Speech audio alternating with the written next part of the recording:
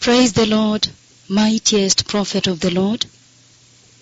Amen. The Senior Bishop Joanne, I would like to come to your listeners all over this nation and also to your listeners tuned in globally with a very, very important message here today.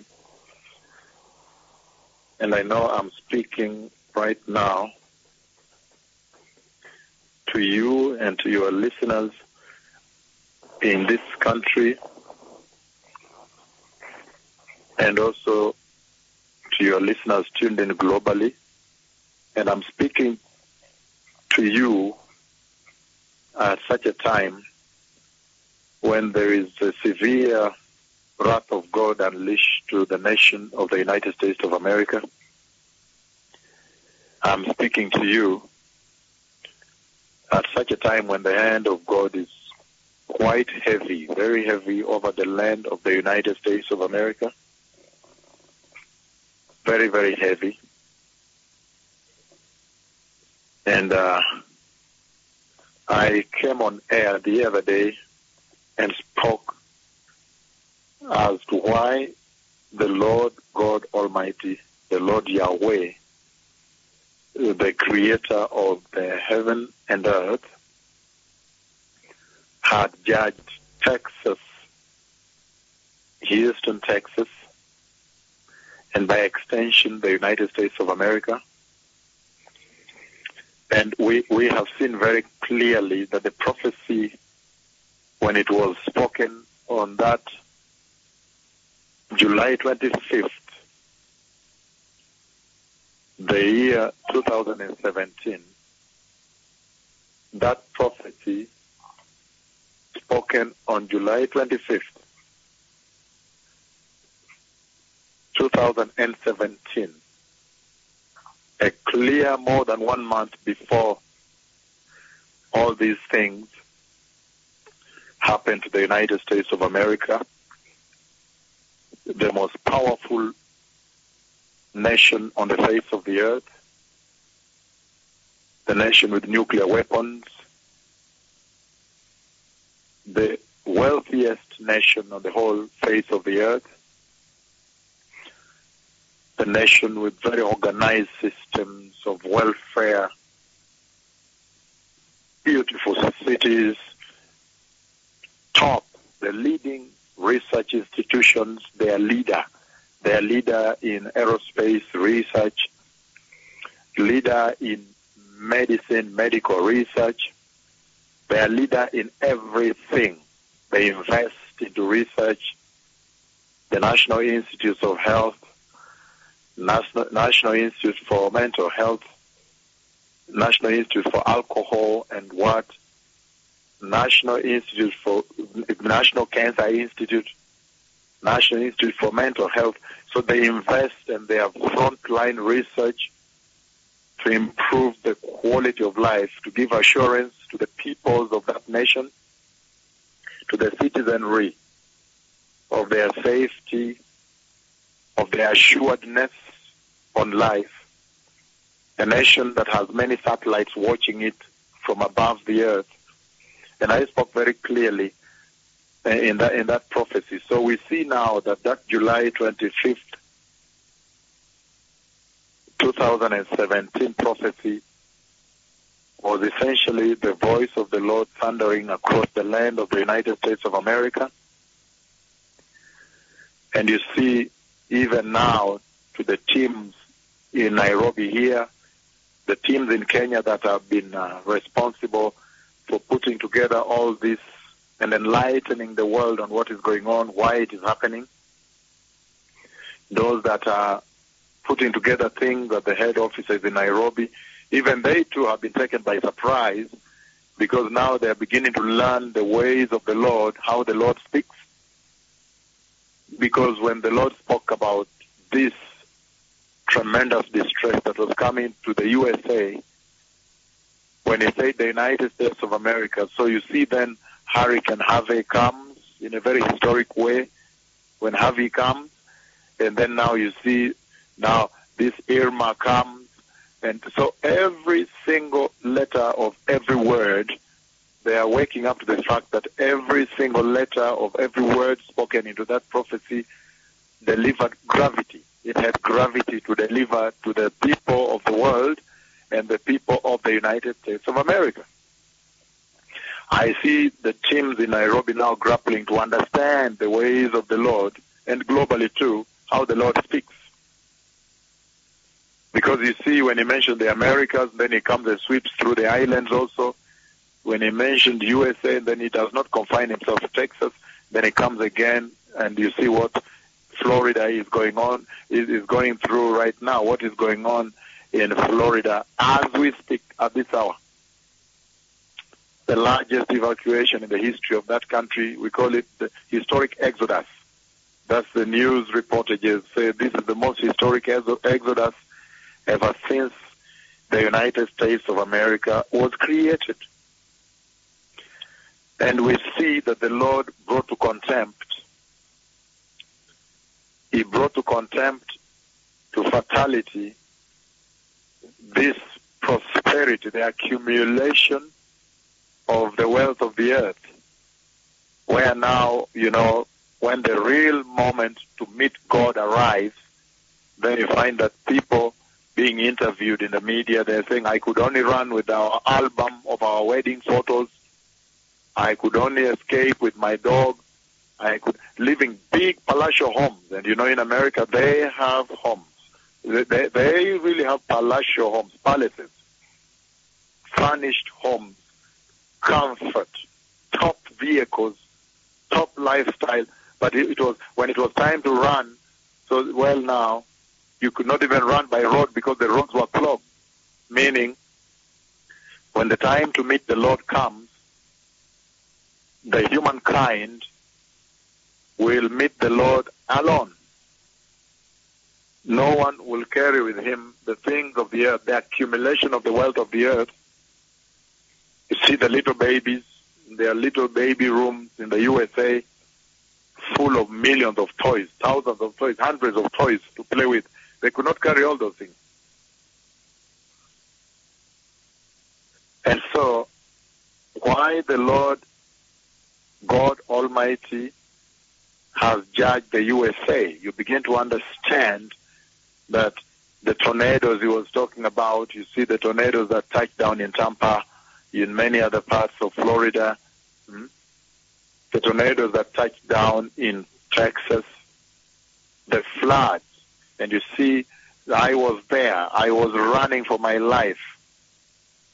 After the pronouncement, the Lord now makes me run for my life to make me feel what the people of that land will feel and run into higher ground. If you listen to that prophecy, run into higher ground.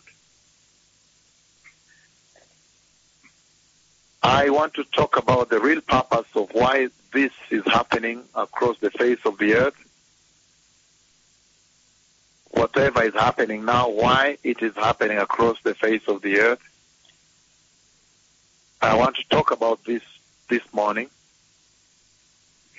Why is the hand of the Lord very heavy on the people of the United States of America? I will touch on it briefly, and then I'll come to the main theme, the main subject of this conversation the Lord is having with the peoples of the earth.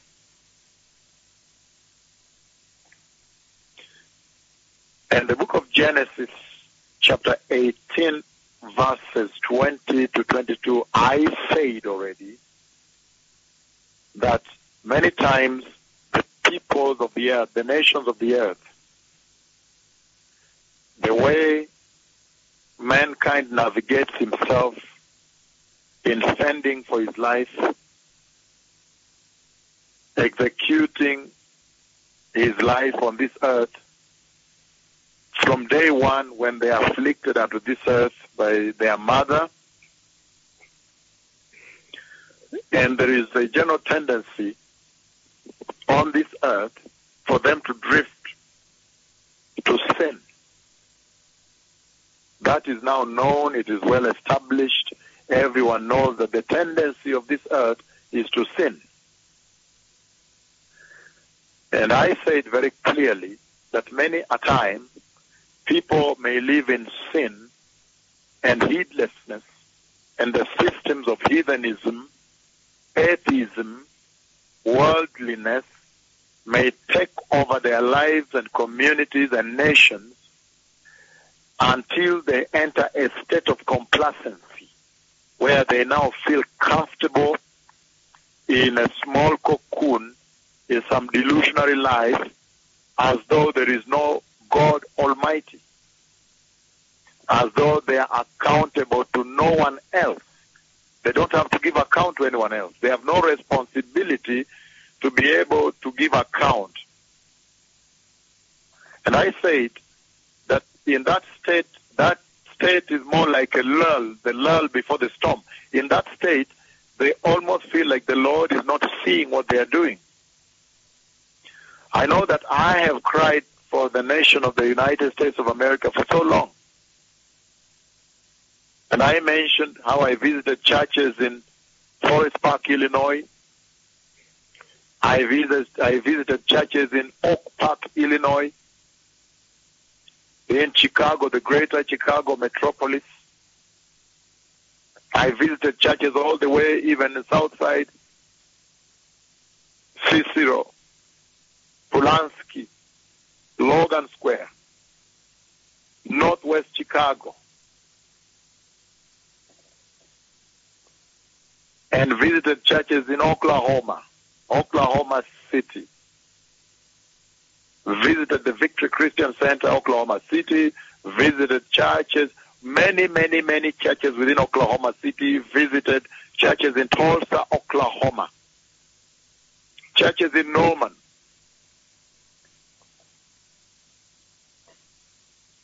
Visited many churches in Tulsa, Oklahoma. And tried to engage the pastors there. Try to talk to them about the changing of time.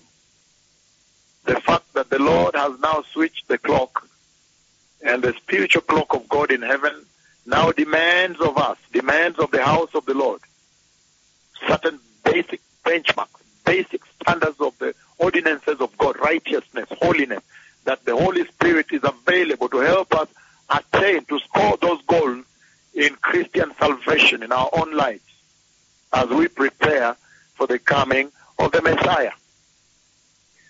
I visited churches in Midwest City, tried to clean up pornography in that church, and I could see everything happening, the pornography in the office, the magazines, the alcohol there. I could see the baptism pool upstairs, everything. I saw so much. As I entered every church, I had so much to tell them about cleaning up the worship, purging the worship, purifying the church. I went to churches in Dallas, Texas. I visited big churches, small churches in Dallas. I went to Bowie, Texas. Visited churches in Bowie, Texas, preached over there. Told them to change their ways, that the time now for a more worldly worship had come to an end. Visited churches all the way in Manahawkin, New Jersey, Toms River, New Jersey, all the way to Pennsylvania, close to West Point, Pennsylvania. Visited churches in Atlantic City, many churches in that nation, in New Brunswick, all the way to Camden. I visited churches there to try to dissuade them from the ways of the world. But this is not a thing that is exclusive to the United States of America.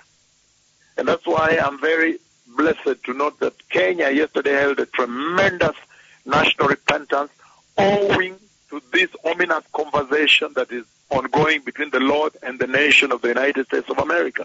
The entire church in Kenya, they went into severe repentance, serious repentance led by the senior archbishop himself. In sackcloth, people rolled on the floor, put their bellies on the floor, they cried unto the Lord. They asked the Lord to do everything and anything at his disposal to purify them, to correct them, to help them make amends, to infill them that the Holy Spirit may draw them closer and closer to the requirements of righteousness of the Lord, to the definition of the Christian salvation that the Lord so beautifully earned for us on the cross. And that's why, you see, in Genesis 18:20-22, you see that now when the time, the fullness of time, the appointed time comes, then the Lord went to visit. The Lord himself now comes to visit. He goes down to Sodom and Gomorrah himself and visits there. And he says, I have come to affirm, to confirm. I've come to check it out, to interrogate, to inquire. I've come to probe, to investigate, to find out if the amount of complaint I have received is equal to the wickedness and sin and crimes commissioned on the ground, then I will know. And you see, and then he came and judged the people of Sodom and Gomorrah. And I'm using this as a standard introduction for today's very powerful message that I want to give you, the blessed people that are tuned in, that you may be in the know of why all these things are happening. And they're happening so fast. Before I went on air with the earthquake in Mexico, it happened already. Everything's happening so fast. You can almost tell that the Lord is saying that time is over. The spiritual timeline has changed. Things are happening so fast. Anyone can tell what is coming. Anyone can tell that very soon there is going to be a big visitation on the earth. Even the magnitude, you can look at the Hurricane Irma, the kind of trail of destruction across the Barbuda and all those islands, Puerto Rico, down bearing towards Cuba, and then turning around to strike Florida, which is ongoing until this moment. You can tell that time is out. Time is over. The Lord is speaking. The things are happening real fast. Too fast, too quick. And he says, in the book of Genesis, chapter 18, verse 20 says, then the Lord said, the outcry against Sodom and Gomorrah is so great, and their sin so grievous. Verse 21, it says, that I will go down there myself and see it for myself, if what they have done is as bad as the outcry that has reached me. If not, I will know. And that is so powerful, because he essentially is telling us that many a times we may continue in sin, not knowing that there is the appointed time, the fullness of time, when God Almighty, our own Creator, would then have to compel us to give account. Will then have to use every means to get our attention to Him and to what He is saying. And this is what you see happening in the United States of America this hour. When He would now have to compel us to account. And I said that the Lord is justified to do this, because in so doing, in coming down to find out for Himself, you see, on that July 25th, 2017,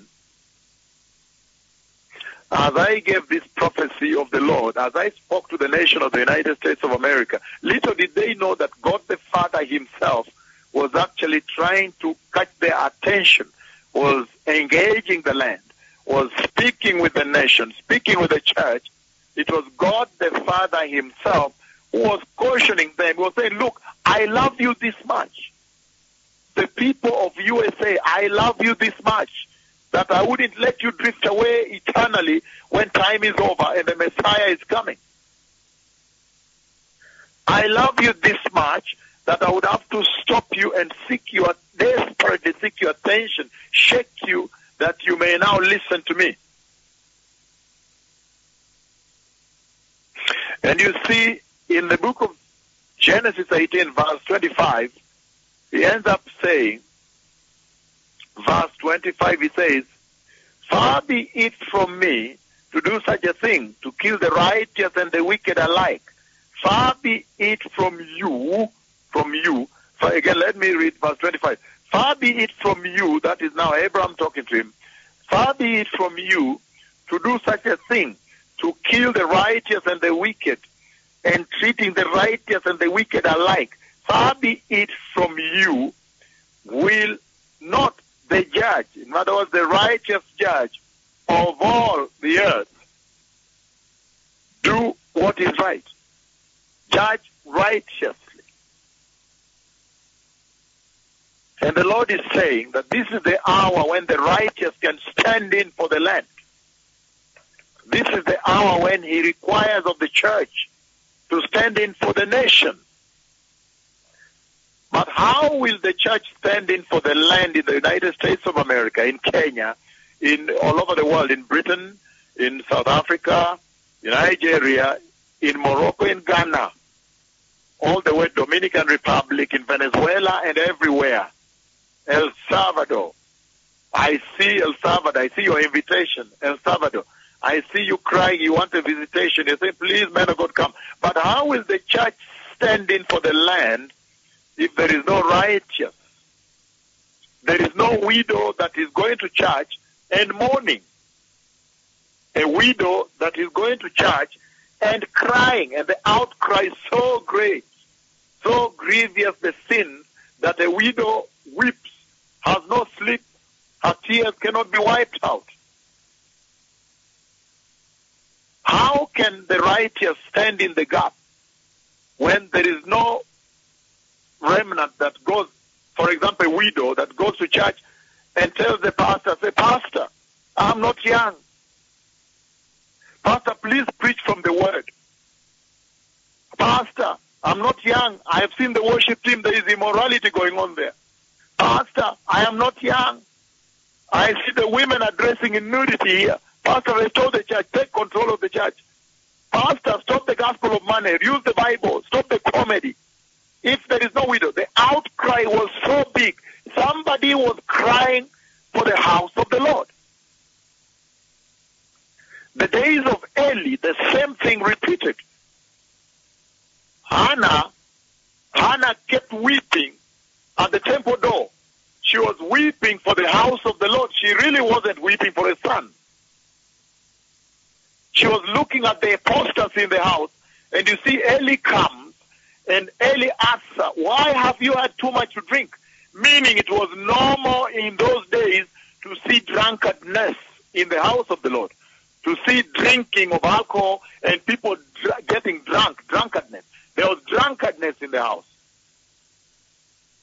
And Hannah was crying for the sake of the affair and said, Lord, if you give me a son, I will not. The 55 years, the rule of 55 years to service to the Lord will not apply. If you give me a son, I'll give him. She made a unique vow that bespoke her heart.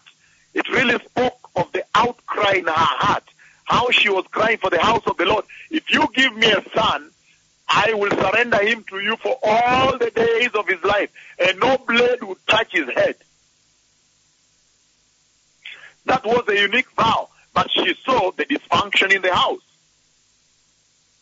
The Lord is using this to say that this is the hour when the righteous need now to step out. The righteous church needs to step out and cry for the land, and sorrow for the land, and weep for the land, and agonize for the land.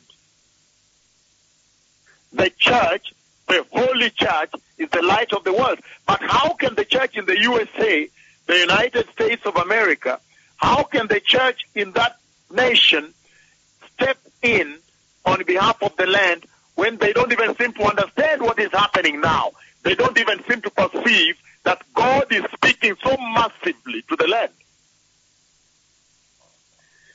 They have adopted the gospel of prosperity so much into their bloodstream that they are not even able to perceive when the hand of God is on the land, and it was warned July 25th, 2017. And I'm using this as an introduction to what I want to deliver today. The whole message, the entire message of this conversation the Lord is having with the earth.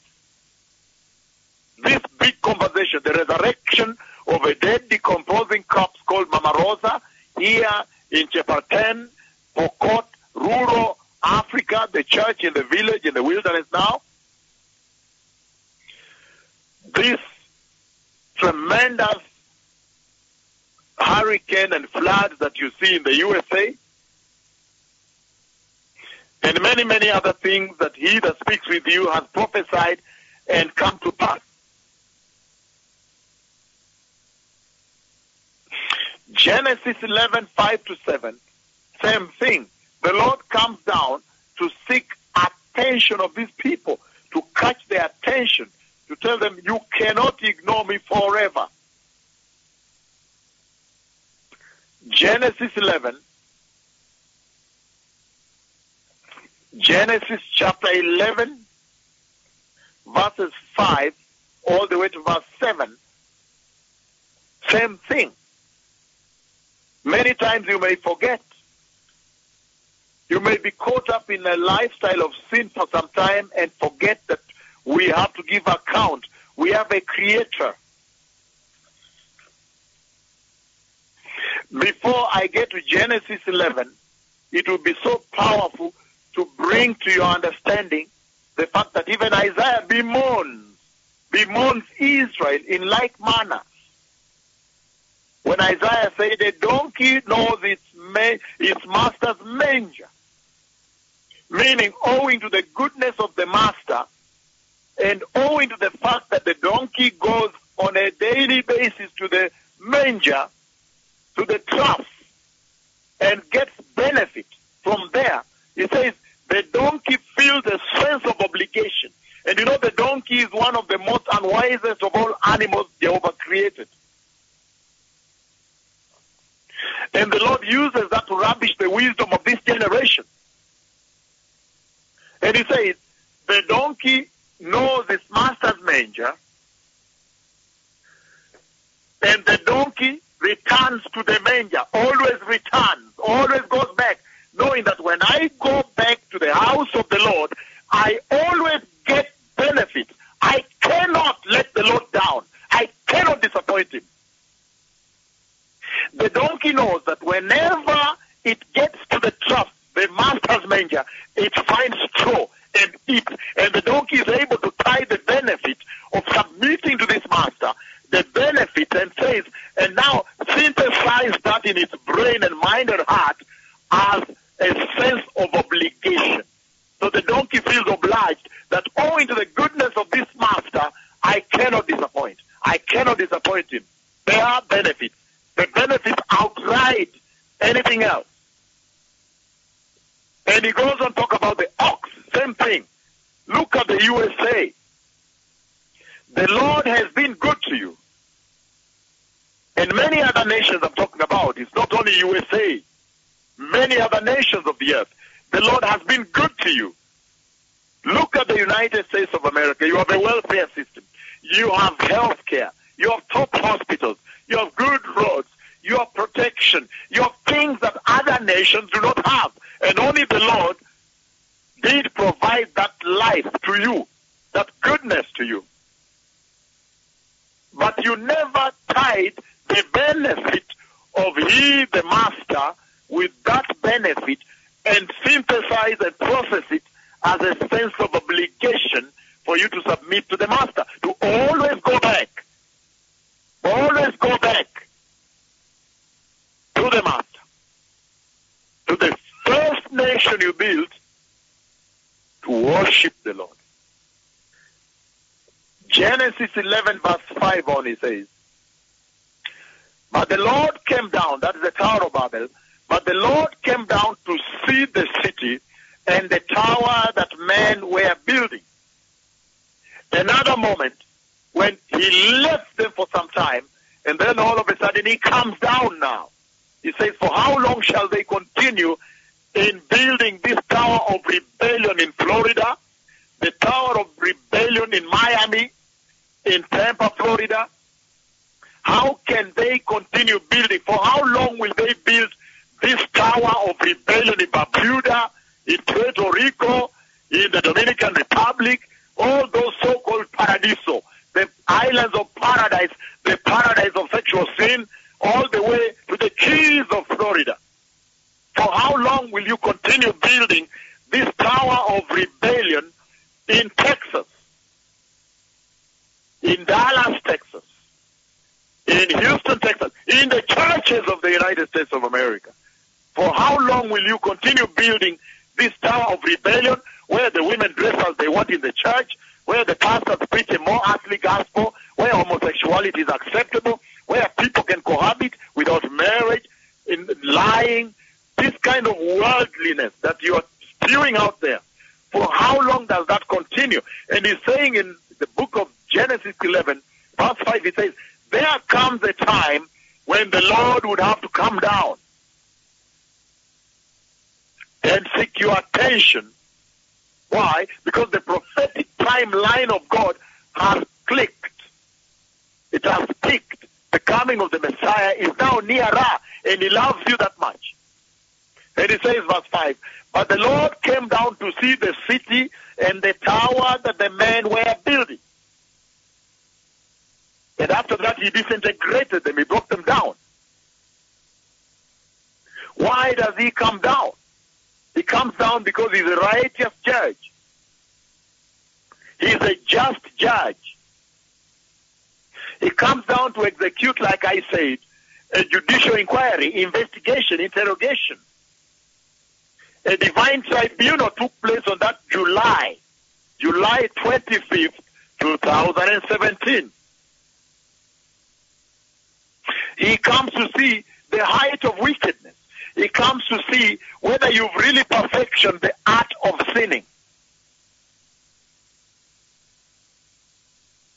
And I said the same about Egypt. When you look at the book of Exodus chapter 12, Exodus 12, verse 12, verse 29, they speak the same thing. Exodus 12, verse 29, it says, at midnight, the Lord came down and struck all the firstborn of Egypt, from the firstborn of the Pharaoh who sits on the throne, to the firstborn of the prisoner who is in the dungeon, to the firstborn of all livestock. The Lord at this point had to come down. But if you look at verse 3, rather chapter 3, verse 8 of Exodus, then you understand he promised to come down. He would come down to address the state of the land, the abuses in the land. The outcry was so high. The burden of slavery was so big. The outcry was so high. The Lord said, I have heard, tell the house of Jacob, I have heard their cry. The slavery is so bitter, and their slave masters, they're overloading on them.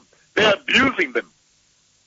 Genesis 3 verse 8, he says, so I have come down to rescue them, my people, from the hand of the Egyptians, and to bring them up out of that land into the land, the good and spacious land, a land flowing with milk and honey, the home of the Canaanites, the Hittites, the Amorites, the Perizzites, the Hivites, and the Jebusites. Hey. There comes a time when the Lord has to come down. There comes a time when the voice of the Lord has to thunder in the land. And he comes with lightning. I saw the thick dark cloud of Jehovah come over the United States of America at the east coast, at the beaches, with wrath. Immediately after Hurricane Heavy, then he came there, and the Lord made me know it was wrath. I was in the office working. Then he told me I fell asleep like this. And then at that moment, he took me there, showed me how his cloud of glory, the cloud of God that visited Moses, that visited he that speaks with you here, he came with a wrath like this. And I trembled when I woke up. There comes a time when the Lord has to come down to seek your attention. Why? Because the Messiah, the King of Kings, is coming. And nobody can ignore the coming of the Messiah.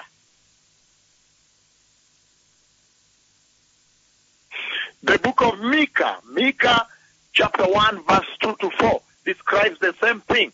Isaiah 26, he says the same thing in Isaiah 26:21. He says, see, look, the Lord is coming out of his dwelling to punish the peoples of the earth. This is his nature. He gave us the grace of our Lord Jesus But that grace was never ever intended for abuse the way you see the grace being abused in the United States of America. So having built that preamble for you, the peoples of the world, the people of the earth, now I want to walk with you step by step, stepwise. Why? Why does the Lord Jehovah do this? And I have a very important message here based on the visitation of the Lord when the Lord visited me and took me to the throne room and showed me the ark of the new covenant of the Lord in the throne room of God in heaven. That's what I want to share with you. I want to anchor it down for you that you may now understand why all these things are happening on the earth. And in a hurry. And I told you, even the earthquake in Mexico, before I went on air, every day, I said, I need to go on air. I need to give this prophet. It happened. But the same Oaxaca in Mexico, they know me. I gave a 24-hour notice of earthquake in Oaxaca, and it took place the next day. I was in the hotel room. It shook me also violently. Why? Because I met all the pastors in Oaxaca, and I told them, the Lord is summoning your attention now to repentance. I even said so at Puerto Escondido and gave a 24-hour notice for earthquake. And I said, tomorrow by this time, if you don't repent, there will be an earthquake. So there is nothing more the people of the world need to confirm to them that the Messiah is coming. The clock has changed, and they need to repent, turn away from sin, and receive Jesus, and enter the glorious kingdom of God when that day arrives.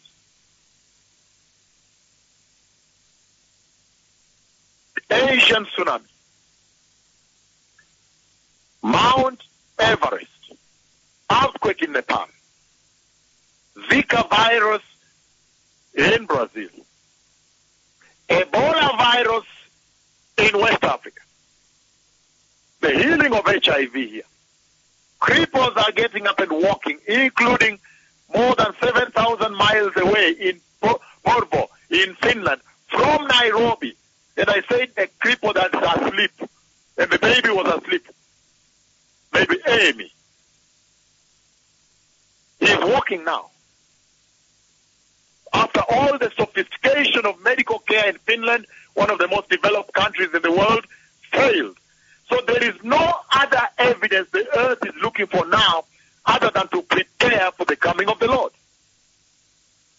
So I am going to talk about why these things are happening, and I have this very important message when the Lord brought me to the throne room, his throne room in heaven, and at that place I'm going to share with you how the person of the Holy Spirit who was speaking with me there by the golden walkway where the cherubim of glory, the two cherubim, in Hebrew cherubim of glory carrying the ark of the new covenant of the Lord, walking sideways, bowed down, holding the ark of the new covenant with the staves.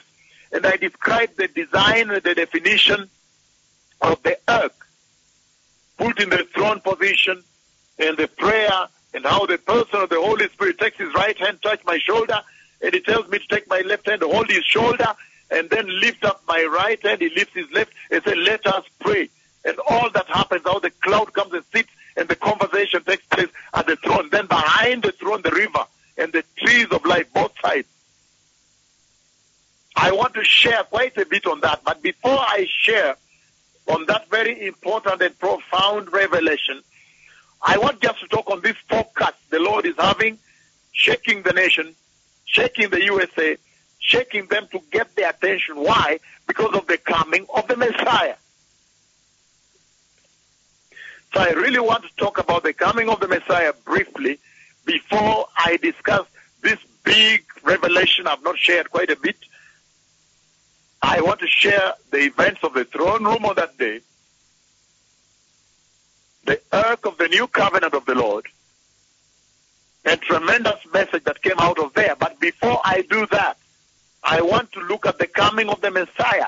The reason is shaking them, seeking their attention, shaking the nations of the earth, seeking the attention of man, the coming of the Messiah. And then after that, I'll go into a profound conversation that conversation regarding the ark of the new covenant of the Lord in heaven, and some new things will come out of there that I have not shared before. So the book of 1 Thessalonians chapter 4, that's where I want to anchor this conversation tonight, or today, because now the church is in the evening time.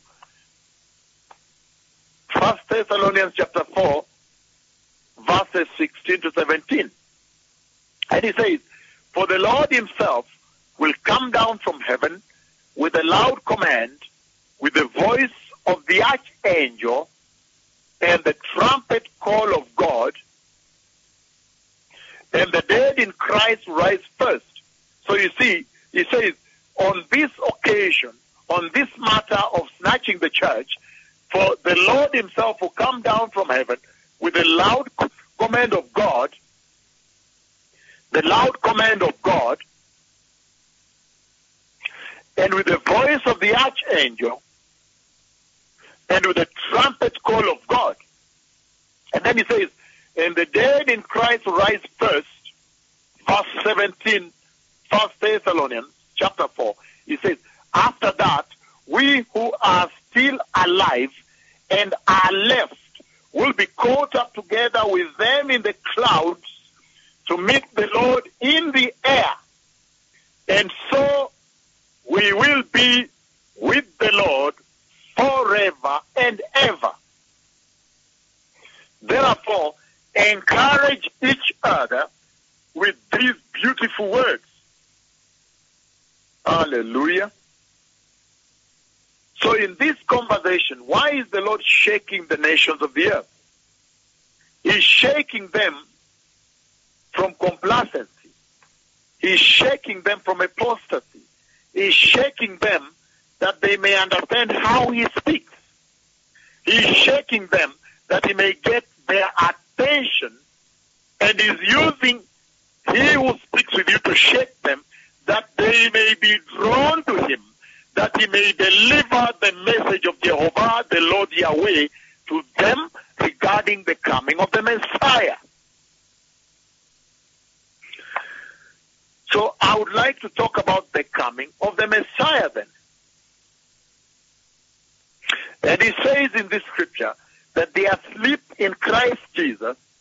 He says they will be the first to resurrect. And we know too well that just January, this year, January, he showed me the entry of the church into heaven, how they met the Lord in the sky, in the air, up here, and I described the whole narrative, how the Lord put me 20 to 30 meters away from the entrance to heaven, and I saw how they were dressed, and there's a big message on the garment of righteousness, the garment of holiness, that all the citizenry of heaven must wear. The fine linen, bright and clean, lino fino, resplandeciente y limpio, in Spanish. The fine linen, bright and clean, that the church must wear. But he says here, stepwise, that those who will be asleep in Christ Jesus, meaning at the point of death, they were born again. At the point of death, they were repented Christians, repentant. Not everyone that said, I am a Christian, and went to sleep or died, gets to resurrect and enter heaven. He says, those whom at the point of death, they were born again, they had received the Holy Spirit, he was helping them, they were living a righteous life, a holy life, they get to enter on that day. And the Bible comes out very clearly in Hebrews 12:14 at the end. He says, for without holiness, nobody sees the Lord. No one will see the Lord. And so he says, in the chronology of the coming of the Messiah for the church, and we know this coming of the Messiah is now nearer. That's why such a massive shaking takes place. Almost 1/4 of the earth shaken very violently in these hurricanes, and of course everywhere now. He in the cascade. Those who have fallen asleep are the first to rise up, resurrect, and then be given glorious bodies. Be given glorious garment. He's talking about those who have fallen asleep in Christ Jesus. He's saying that when you live your life as a righteous person on this earth, you almost become like Simeon that you see in the book of Luke chapter 2. When Simeon waited to see the salvation that the Lord, the God of Israel, had prepared for the nation, the glory of Israel. He waited to see the Messiah. And when the Messiah came, it had been promised unto him that he would not die until he sees the Lord Christ. And you see the day when he lays his hands and he beholds, he receives the Messiah, holds him, he beholds, he receives the salvation of our Lord, the Lord Christ. Then Simeon says, now you can let your servant go. Simeon now accepts to go to death, to die, without fear. Because the Bible says Simeon was a righteous man. The same thing is echoed here in the book of 1 Thessalonians chapter 4, verses 16 to 17. He says, they are asleep in Christ. Those who have fallen asleep, who have died in Christ Jesus. In other words, to them, death does not do a holocaust on them, does not wipe them out.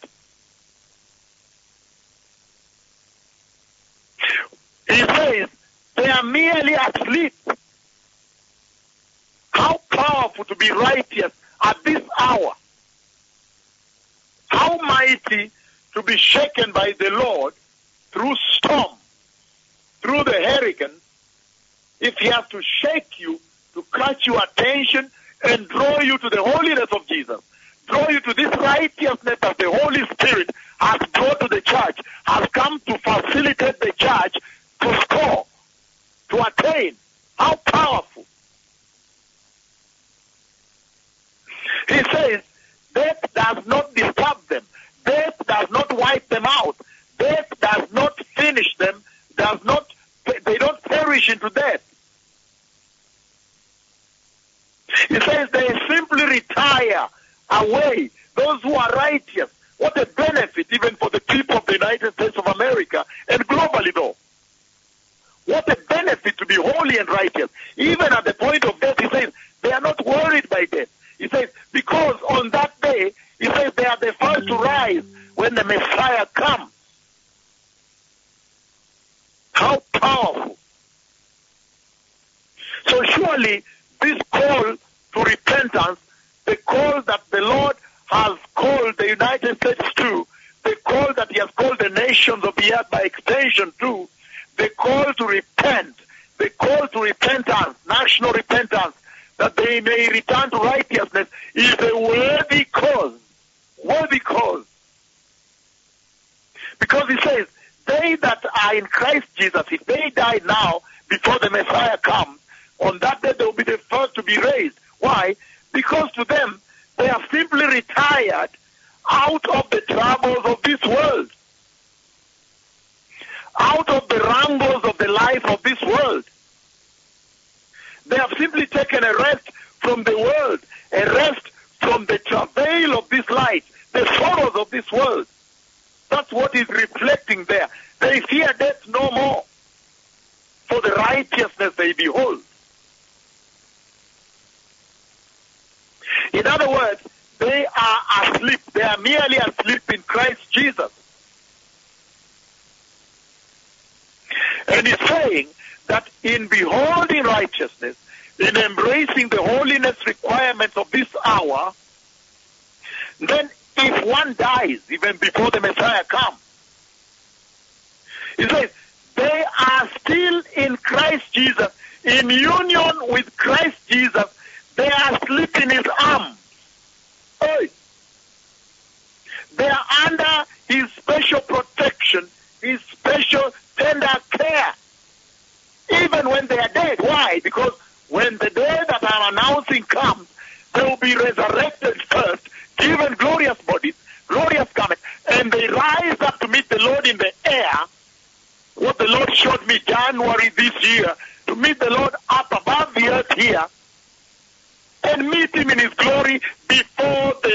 living are translated to meet the Lord too. How beautiful. They are simply asleep in his arms in Christ Jesus, in his special tender care, protection. He says their souls are essentially in Christ Jesus, meaning they are in his presence. Their souls are anchored to Christ even when they die. How powerful.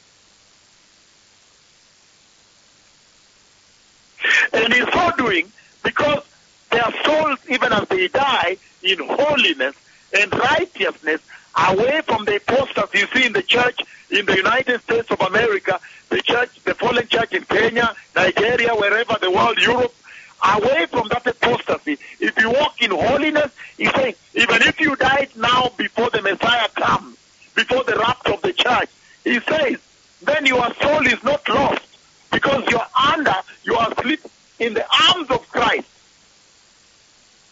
Your soul is anchored unto Christ Jesus. You are under his power, so your soul is not lost. Neither are you losers. Have you lost anything? In other words, he says you become the greatest gainers from death, because now you will have been taken away from the wrangles of this life. You are simply under the tender loving care of Christ the Messiah, dead in Christ Jesus, holy, repentant, and righteous. So he's saying, therefore now there is no fear of death.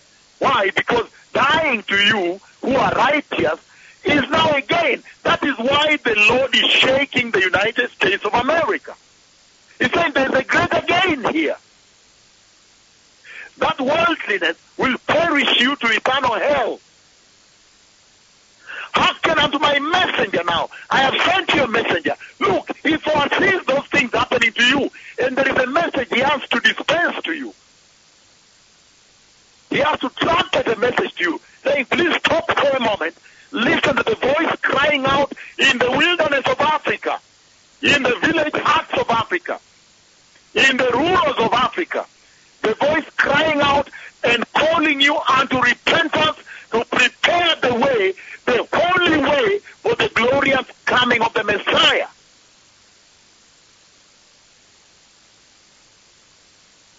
And he says, it is worthy, because for you now, whether you die now before the coming of the Messiah, death now is a greater gain. You become gain. You gain from death. You earn. Why? Because he simply removed you from the borders and the cares and the wrangles of this world, and you are in his loving care. Christ Jesus the Messiah. The dead in Christ Jesus. You have died in Christ Jesus. Why? Because he says, because on that day you shall be raised up from the dead, and your souls awakened from sleep. He says in the book of 1 Thessalonians chapter 4, verses 16 to 17, that on that day when God comes down, when the Lord himself comes down to take the church, he will bring with him the doctrine of resurrection and eternal life to you and your soul. Hey.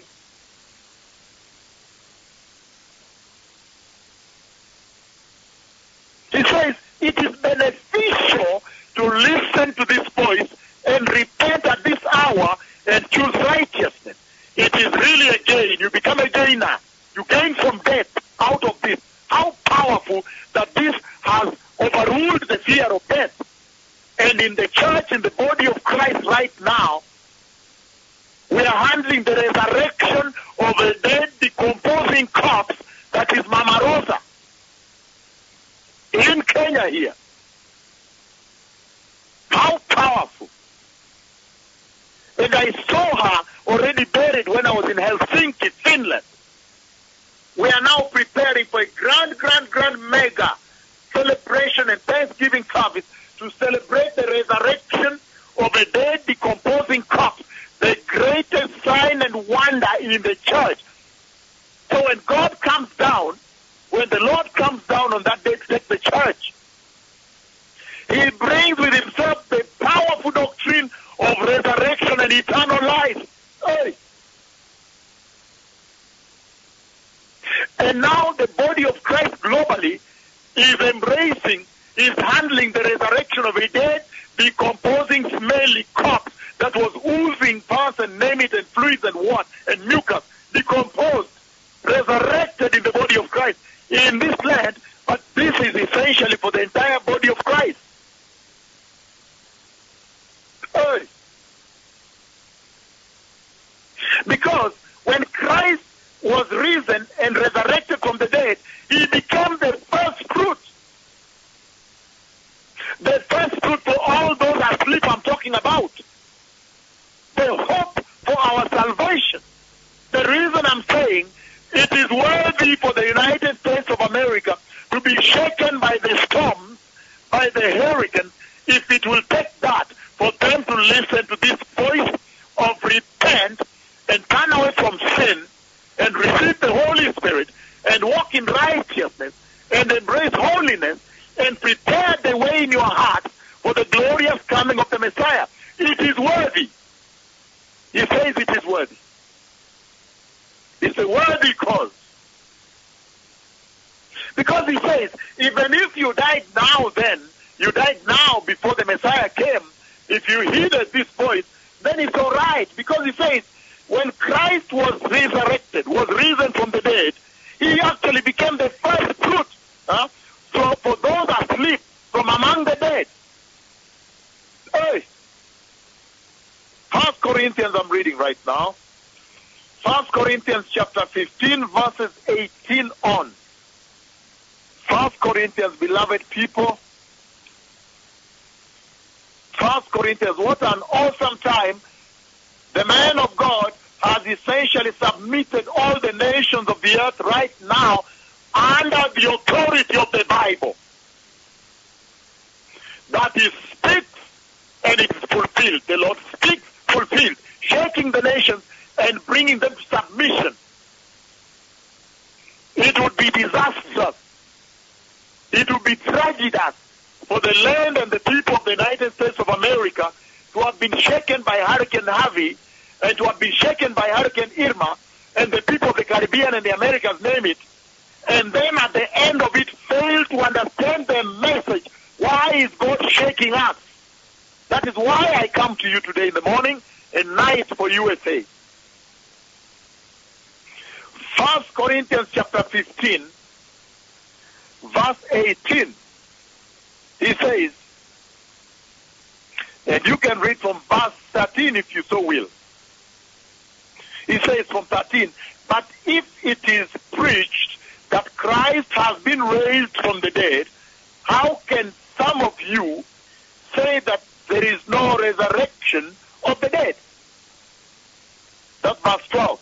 Verse 13, if there is no resurrection of the dead, then not even Christ has been raised.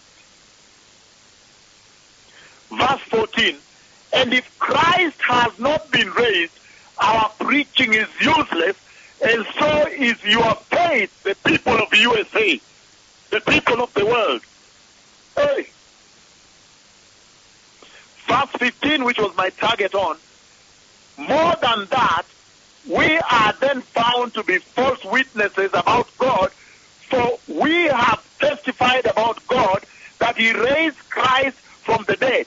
But he is not raised, but he says, but he did not raise him if he raised Christ, hallelujah, but he says, but did he, hallelujah, but he did not raise him if,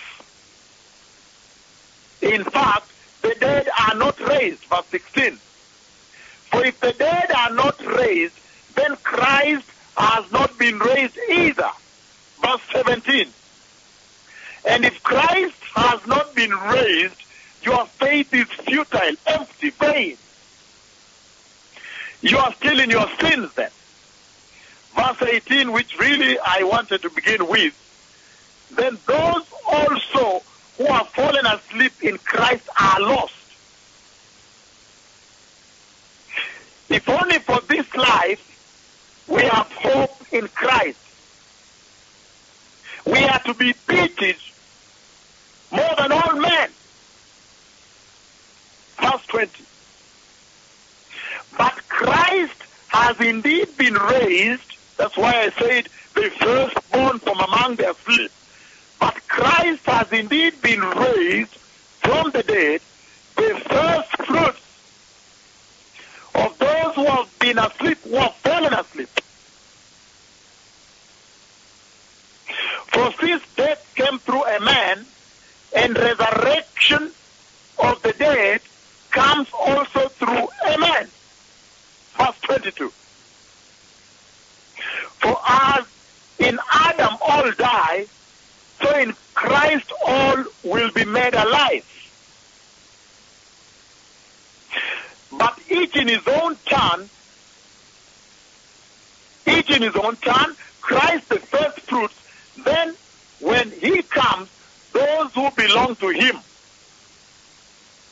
Then the end will come.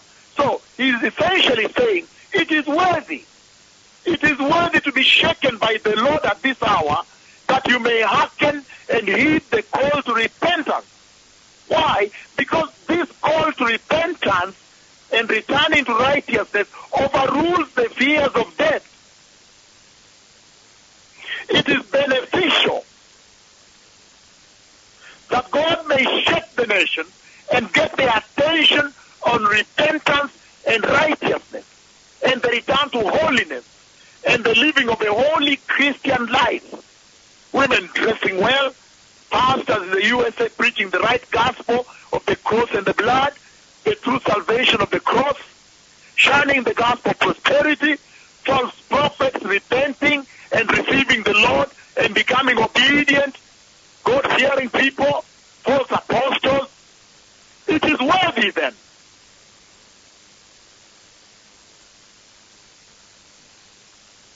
The book of Colossians chapter 1 verse 18, same thing. He says Christ is the firstborn. He says he is the first fruit from among the dead, the first fruit from those who have slept. So when you read 1 Thessalonians chapter 4, 16 and 17, it's so powerful. This is the hope. He says, therefore encourage one another with these holy words, that death has now been defeated. The church in Kenya is now handling the resurrection of the dead.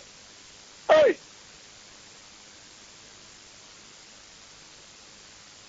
Therefore, a testimony, a testament that those who are dead, those who are asleep, are dead in him, they are not lost, neither are they perished.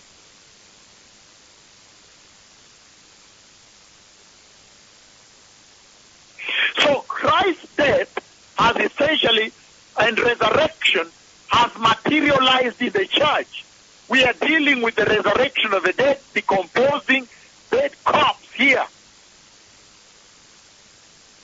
Therefore, the resurrection of Christ essentially became the confirmation to confirm the gospel of Jesus. That's why in the 1 Corinthians I read, it says, how can we preach it if there is no hope that Christ already resurrected? It becomes the confirmation of the hope of the gospel. In other words, he's saying that when Christ died and resurrected, and thereby now coming back, and now shaking the nation to prepare for his return, that death and resurrection, the word of God, essentially made the word of God bring light and immortality to this generation. Hey.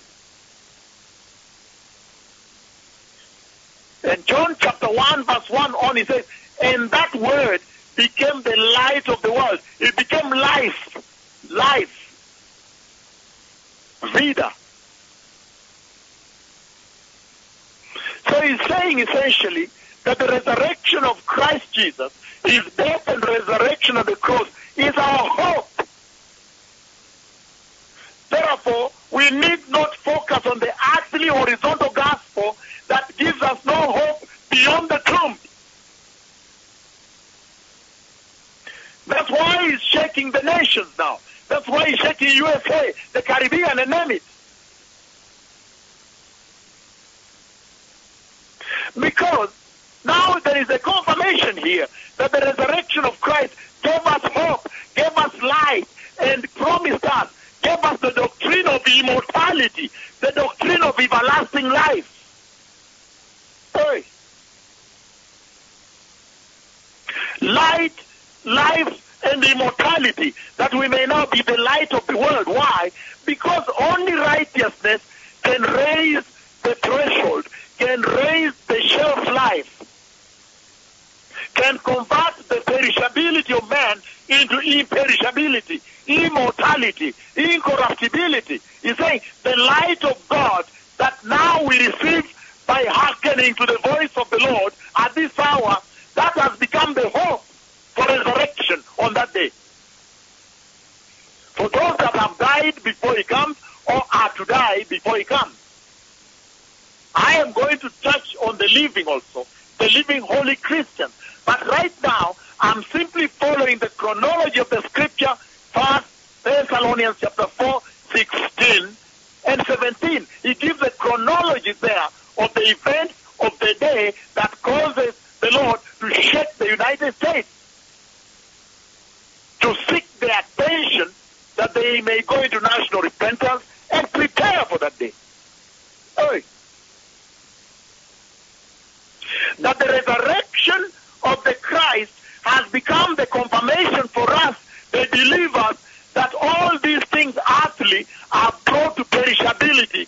And now we have hope from the gospel that the word of the Lord that spoke it into being has now brought us life, immortality, and life. Understanding, in other words, when he says light, understanding, comprehension about our call to be Christians, the Christian calling. Hallelujah.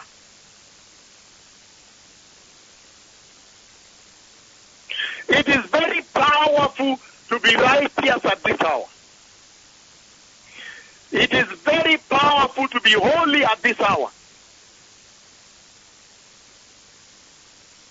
He's saying essentially that those who are asleep in Christ Jesus, they are in a glorious state. Because on that day when the Messiah comes, the day for which the Lord is shaking the nations to prepare, on that day when the Messiah comes and he comes above the earth here, and the dead in Christ are resurrected and they are given glorious bodies, eternal bodies, and glorious eternal garments, and they rise up like this to meet the Lord in the air. He's saying they are asleep in Christ. They are glorious now because on that day they will be glorious on the day of rapture. And yet they are resting in his arms, in his tender care, in his protection now. They are better than those who are walking on the earth now. I'm talking about those who died holy. Those whom at the point of death were living a holy life, a righteous life, a repentant life, shunning sin, zero tolerance to sin, facilitated by the Holy Spirit.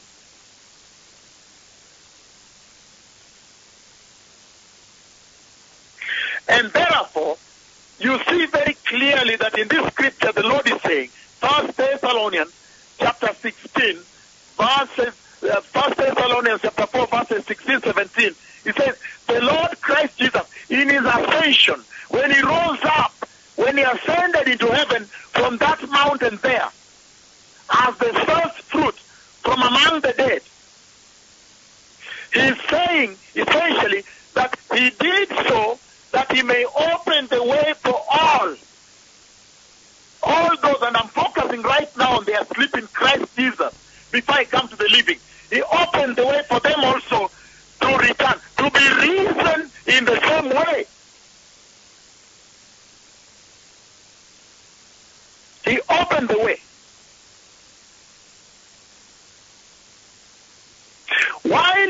coming, look at this now, while he came in a very humble way,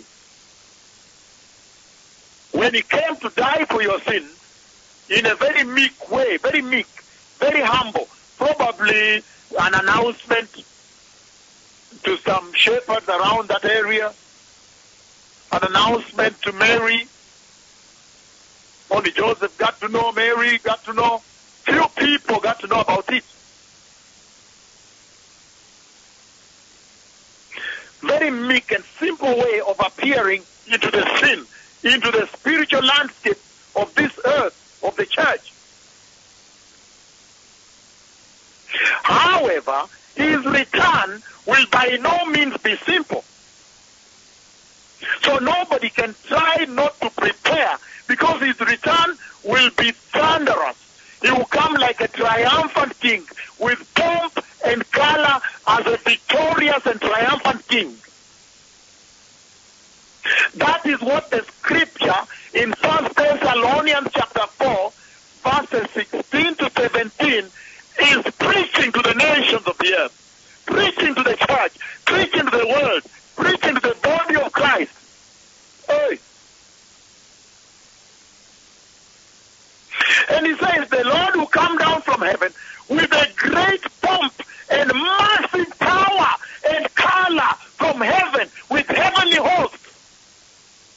While the beginning, the incarnation, the first coming, when he came to die, he came in a meek way, to be abused, to walk the byways, the dusty road, preach the gospel. However, he is to argue and involve himself in arguments with the Pharisees and the Sadducees, to be overweight, to be tired of arguing on a daily basis, arguments about the word. He says, the return of the Messiah, for which he is shaking the United States of America now, and all nations now, will by no means be simple like that. He is not coming back to be abused. He is not coming back to go to the cross again. He is not coming back to argue with the Pharisees again. He is coming back as a triumphant king. I have seen him already. Now he has a crown. He has crowns. He comes back with great power, with great massive, great pomp and color, and the announcement of the throne of God.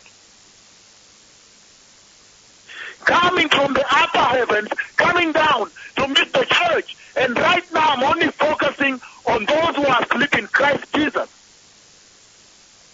Hey.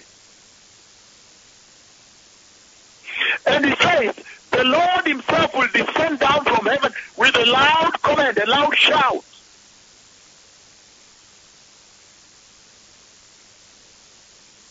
But when he died and resurrected, the Bible says he used the same way. And that's why when the Lord showed me the taking of the church, the resurrection of the dead church, holy church, and then the translation of the living church, and all of them caught up in the air, I saw them pulled to one corner of the earth. One corner of the earth where the portal is open, and they entered. But we now are aware. We are smarter now. We are enlightened now. Everybody knows where that corner is. Why? Because he says, when he ascended into the heavens, after his resurrection, he passed through the same material heaven into the higher heaven. And in the book of Acts chapter 1, it talks about it.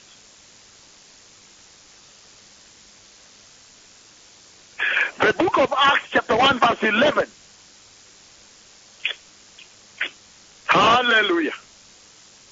The reason he shakes the United States of America, the most powerful nation on the face of the earth, with nuclear weapons, with many satellites, with everything that other nations do not have.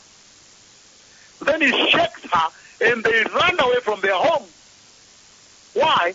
To catch their attention, to prepare for this day, that they may hearken to this voice and hear about repentance and turn away from the ways of the world and go back to their Creator and receive Jesus and receive holiness and righteousness and shun evil and dress well and refuse and reject the falsehood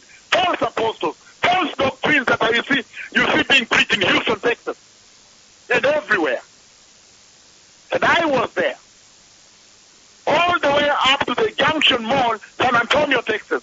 All those places. I made endeavors to get there. I really endeavored to reach every corner as much as I could.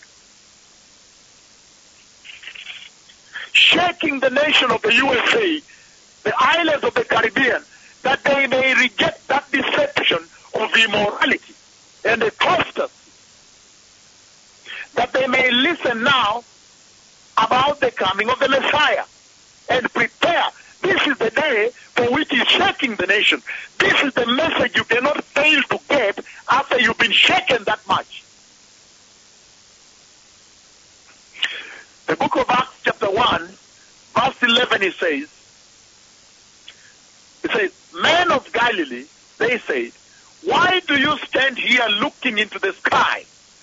This same Jesus who has been taken away from you into heaven will come back in the same way you have seen him ascend, go into heaven. Hey. He says that the same way he went, he must come back.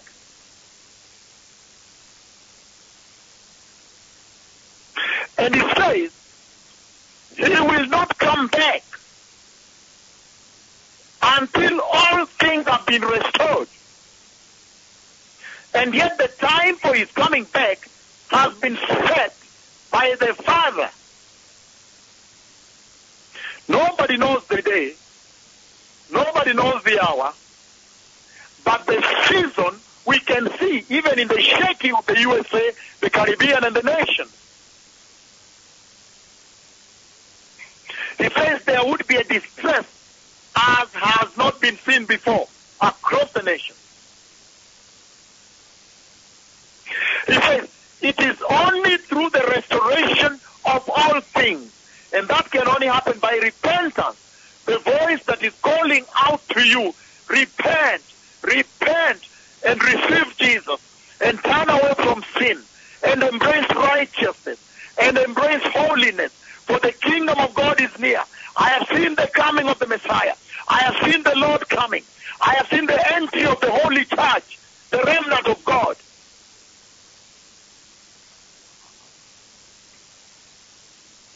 In other words, in the book of 1 Thessalonians chapter 4, our reference scripture for today, verses 16 to 17, he says, after all things have been restored, the Lord will appear in his glory, and he will descend from the heavens and come into the air up here, into our space above the earth here.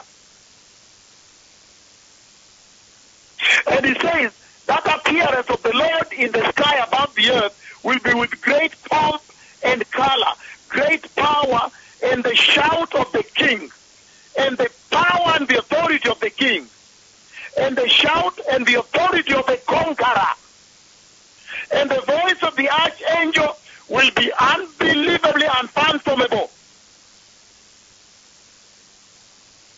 And he's saying the archangel will give the shout, that voice, brother, the voice of the archangel, as he commands all the heavenly hosts, all the other angels that attend the Lord, all the heavenly hosts will attend the Lord. They will attend him on that day. Hey! What a mighty day that no nation would like to miss. That no nation can afford to miss. No wonder the shaking of the nation. No wonder Hurricane Irma. No wonder Hurricane Heavy, Hurricane Jose, Hurricane, whoever you put it there. No wonder.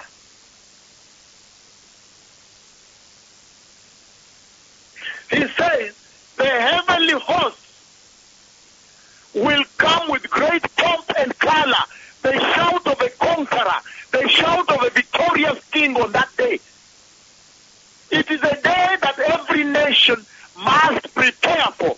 And whatever it takes to catch your attention, to prepare for this, whether it takes Irma and takes Heavy, so be it. Let it be so. Hey. And he says that the archangel, He says in that scripture of the book of 1 Thessalonians chapter 4, 16, 17, the archangel will give a notice, a command. His voice will shout the approaching of the Lord, announcing that look, the Lord is approaching. And I have given that the particular words. I have spoken to the nations of the earth on live broadcast. I know the particular words they will say. They say, look, the Lord is about to appear in the sky. The exact words, I've just given them to you now. The archangel will use that to give notice to the whole, the involved, the holy ones, the holy dead and now resurrected, and also the living holy that are translated, those whose ears are spiritual, who will hear this voice. He uses that to give a notice that, look, the Lord is now approaching. Look, the Lord is coming. Oy. He will give notice of his glorious appearance in great power, that the judge is coming, that the Savior is coming, the Redeemer is coming. And he says, there will be a trumpet call. The trumpet shall sound, and it will be for the purpose of also awakening the dead. The voice will awaken the dead, but the trumpet too, giving notice that, look, the Messiah is approaching, the King is coming, the Savior is approaching.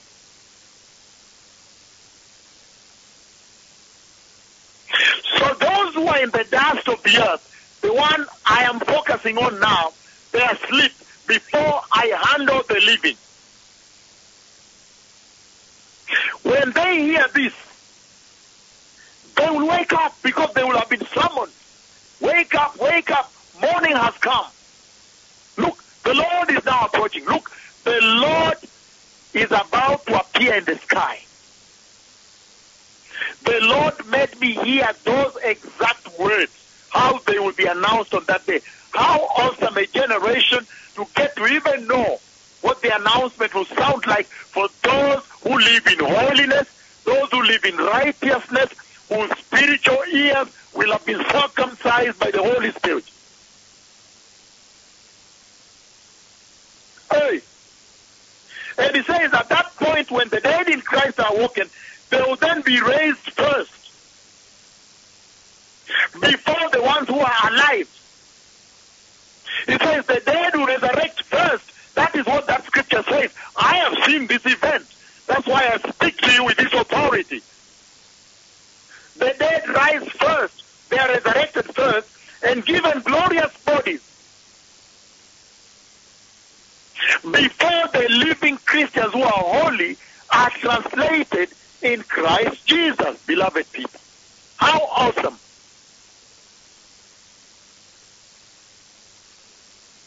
How about those who will be alive?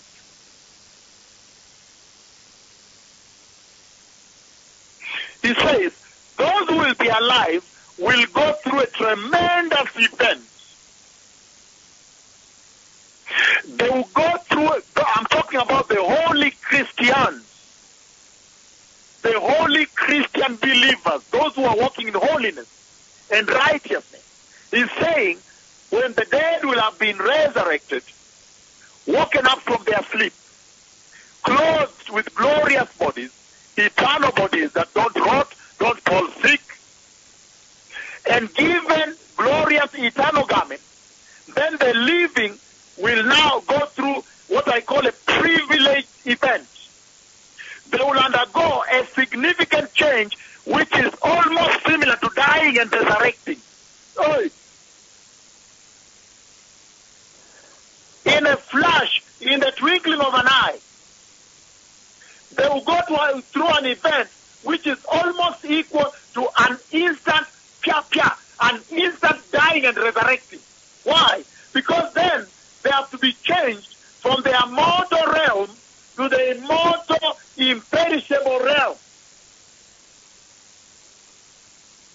He that speaks with you now, I remember when the Lord was coming, when he was coming, or whenever he's coming, the 3 times he has done it, whenever he wants to come and transfigure me in the dream before that happens, before I give the prophecy, he already comes and transfigures me. And he changes me from this realm to the heavenly realm. Yeah. And then in a flash like lightning, then he transfigures me back. So there is the crossing over, there is the overruling of the realm of death. You said to overrule, to cross over, to cross the death barrier. I have seen that severally. The 3 times he has transfigured me. Even when he was calling me and he killed me, when he killed me and then resurrected me at the time of calling me before he commissioned me. Again at that time I saw him overrule death. I saw him take me from the mortal realm and then cross the death barrier into the imperishable realm, the immortal realm, and then the person of the Holy Spirit came and spoke with me. Then he said, from today on, the Holy Spirit is your only witness. And then again, he transfigured me back to the living realm, but this time he put me in another body. Because the other body, in the manner of killing, he crushed my body in that dream. So he put me in a newer body. Hey.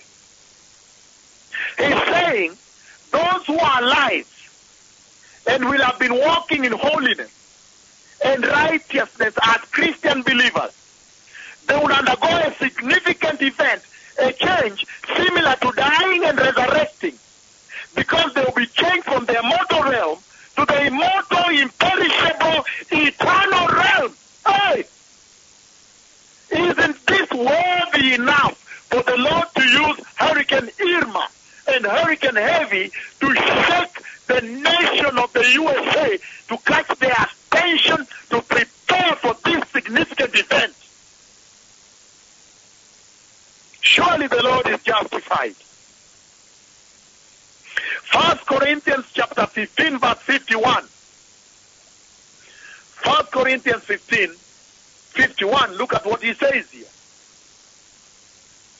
He says, 1 Corinthians 15, 51, beginning from 50, he says, verse 50, I declare to you, brothers, that flesh and blood cannot inherit the kingdom of God, nor does the perishable inherit the imperishable.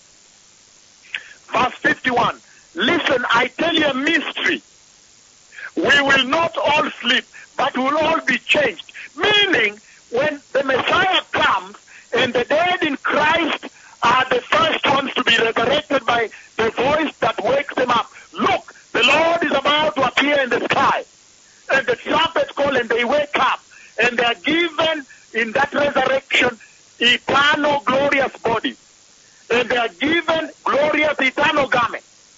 And then he says at that point, the living Christian, according to 1 Corinthians chapter 15, 51, he says the living Christians will undergo a process similar to dying and resurrecting, crossing the death barrier for those who will be holy and alive as Christians. Meaning, he says that event will be a mystery. Until now it is a mystery. The same as the transfiguration of He Who Speaks With You that has happened in Helsinki, happened at the Riverside Drive in Nairobi, happened in Kisumu. In all those times, it is a mystery. Listen, I tell you a mystery. We will not all sleep, but we will all be changed. In a mystery, in an event that is similar to dying and resurrecting. Dying in the mortal form, resurrecting in the immortal, in the immortality. Hey, isn't this worthy enough for the Lord to shake the Caribbean, to shake Houston, Texas, and shake Florida, the island, the Sodom and Gomorrah, the present-day Sodom and Gomorrah, the Caribbean island, Florida, where you have homosexual gay parties. Hey, isn't this worthy enough for the God-loving Americans also to hear this and prepare for this day, that they may say, well, you used the hurricane to shake us, but it was we were awakened in our souls and we prepared. Look now, we are in the eternity of God. We are now enjoying eternity of God. Hey. In other words, he's saying, for those who will be alive, their mortal bodies will undergo a change and a conversion, a translation into the immortal realm, which is the flesh and blood being destroyed. Why? Because he says flesh and blood are not capable of undertaking the eternity of God, the immortality of God. Hey.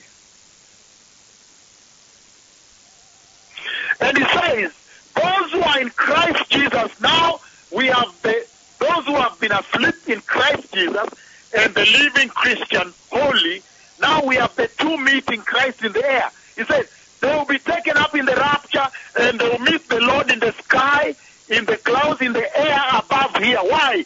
For the Lord to congratulate them. There will be a tremendous celebration above the earth here.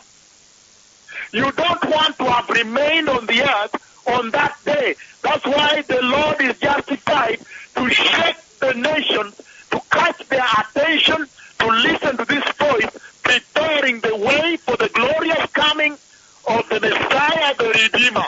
That on that day, when the dead Christians who are holy are woken up and resurrected in glory, and the living holy Christians are translated in a mystery to meet the Lord in the air, and the celebration takes place in the air above the earth here. You may not miss that celebration when the Lord will officially congratulate them. Thank you, my good and faithful servant. Hey! That is where they will get reward. And I want to take a short 5-minute worship break, after which when I come back, I want to handle this celebration that will take place above the earth. The reason the Lord is shaking the USA and many nations, that they may not remain on the earth when that celebration will take place above the earth here.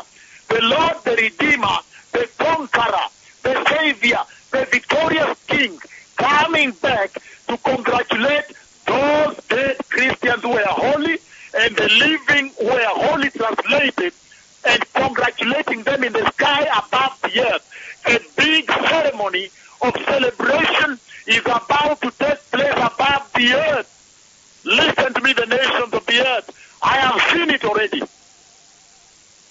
This year, January, on January, the Lord showed me the church in the air above the earth in a big felicitation, jubilation, and celebration as they prepare to enter heaven.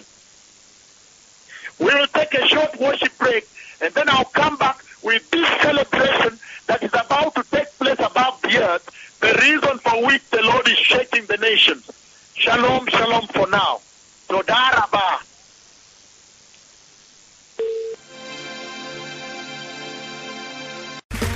Okay, round 2. Name something that's not boring.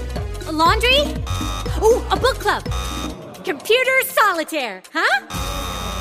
Ah, sorry, we were looking for Chumba Casino. That's right, ChumbaCasino.com has over 100 casino-style games. Join today and play for free for your chance to redeem some serious prizes. ChumbaCasino.com. No purchase necessary. Void where prohibited by law. 18+ terms and conditions apply. See website for details.